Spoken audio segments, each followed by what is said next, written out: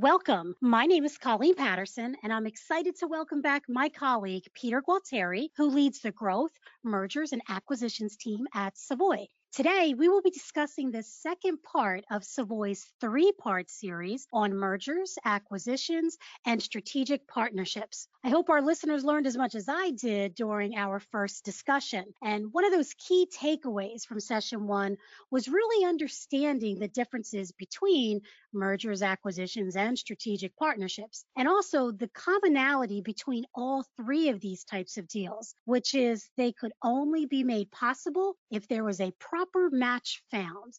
So, in thinking about our first conversation, it appears there were many roads to travel regarding mergers, acquisitions, and strategic partnerships. One thing's for certain, though, without assistance or guidance, it's kind of like driving a car without a GPS system.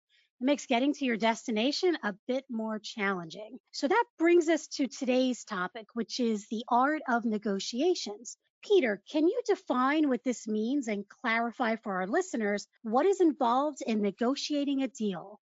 Yes, and hello, Colleen, and thank you for hosting this segment. I look forward to your engaging questions as usual. So, let's start by defining what negotiating means. According to the Merriam Webster Dictionary, the definition is to confer with another as to arrive at the settlement of a matter. The key words are confer, another, and settlement. First, I define confer simply as how and what you communicate. This is where the true art of negotiating comes in. I'm sure, like me, you and our listeners had communications that just didn't work out. Whether you were buying a car, dealing with kids, trying to close a sales call, we all too often look back and regret what, when, or how we communicated. Should I have not said that? Or should I have said this? Or maybe I should not have spoken at all. I know I've had plenty of those experiences over the past 40 years. The good news, in the many deals that we've helped orchestrate, as an independent, unbiased intermediary, we help give you a non emotional perspective. I think we all agree most decisions made with emotion are not always the wisest. The art is knowing when to slow down, when to speed up, and how to react to the next unexpected turn. The next key word in the definition is another. This is simply finding the right person or entity with whom you should confer. Of course, it's not that simple. There are many mismatched candidates out there. As I mentioned in our previous segment, finding two people or entities that have complementary resources and similar values is not easy in any industry, as most of us really don't know enough about our competitors. This is an area where our team at Savoy has a unique strength in our industry, as we've had over 35 years of firsthand working knowledge with thousands of different organizations. The art is finding the right match. Finally, the last key word in defining negotiating is settlement. This is when you get near the final destination in which each side compromises on the resources and revenue they're bringing to the table and agreeing to the net gain for each party. Like any relationship, if there's not a balance between the parties, the relationship eventually deteriorates. We typically act as an independent mediator on these types of arrangements to help ensure as much as possible a good balance that results in a win-win outcome.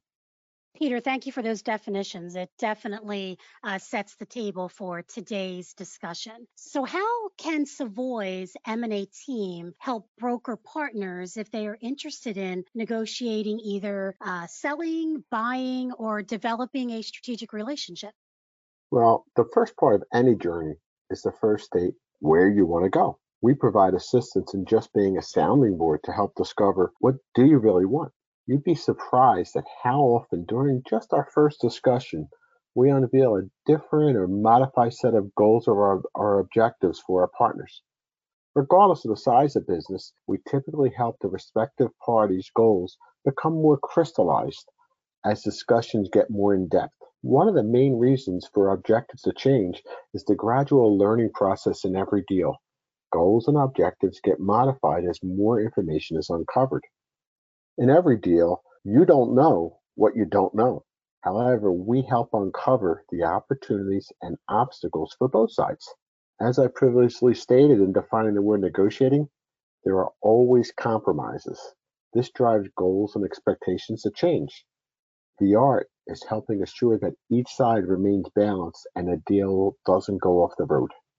So, after gaining a basic understanding of a partner's goals, or as you just said, really helping crystallize those goals, how does your team help evaluate the resources and value each of the items that the partners bring to the table?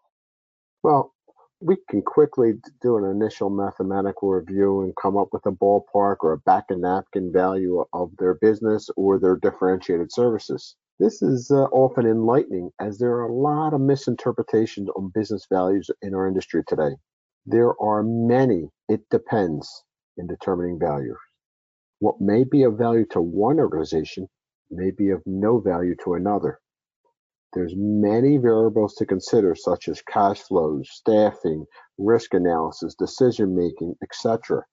These are all signs that have to be read during the journey, and we help our partners read the signs and gain a better understanding of these variables. So, once a partner has determined their goals and their relative value, is this where your team starts potential matchmaking, as we talked about in session one? Precisely, it is. Just like in a sales process, too many choices often confuse and hurt the sale or evaluation process. Therefore, we typically try and start with no more than two, possibly three potential matches. And of course, all these negotiations are private and almost always have some type of non disclosure agreement, commonly referred to as an NDA. We also help arrange that we want to get two acceptable matches so you can compare deals side by side. Of course, it's not always possible, but we try. Typically, all deals eventually come down to one set of parties negotiating.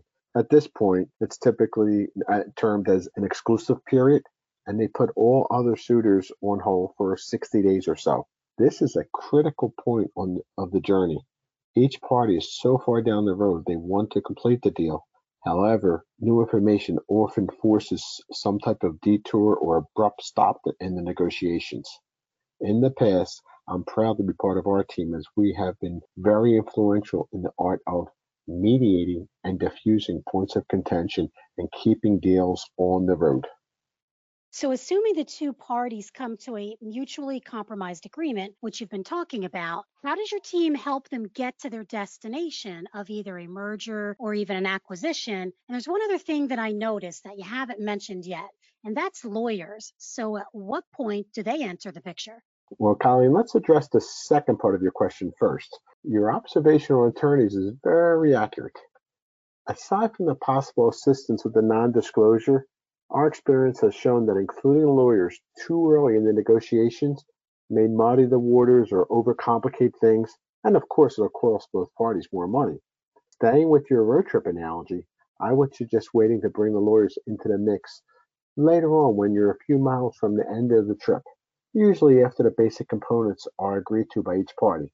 At that time, that's when I would suggest bringing the attorneys into the mix. They typically will prepare legal documents to reflect the agreements the two parties already worked out. Of course, they're going to bring up protections for each respective party. At the same time, a more in depth due diligence takes place, verifying each other's information. In answer to the first part of your question, what our team can provide in getting a deal to the final destination, we've helped some partners by referring attorneys that are familiar with these types of deals. Again, this is a very specialized area. There's many landmines that your attorney friend may not have the expertise. In addition, depending on the size of the deal, we've referred accounting firms or assisted ourselves in analyzing the due diligence information. Even at these final stages, there are last minute compromises, and having a consultant like Savoy to help mediate a compromise is often essential, not having a deal fall apart at the 11th hour, as many do. Overall, I would strongly endorse always getting independent guidance to help manage the art of negotiating any deal.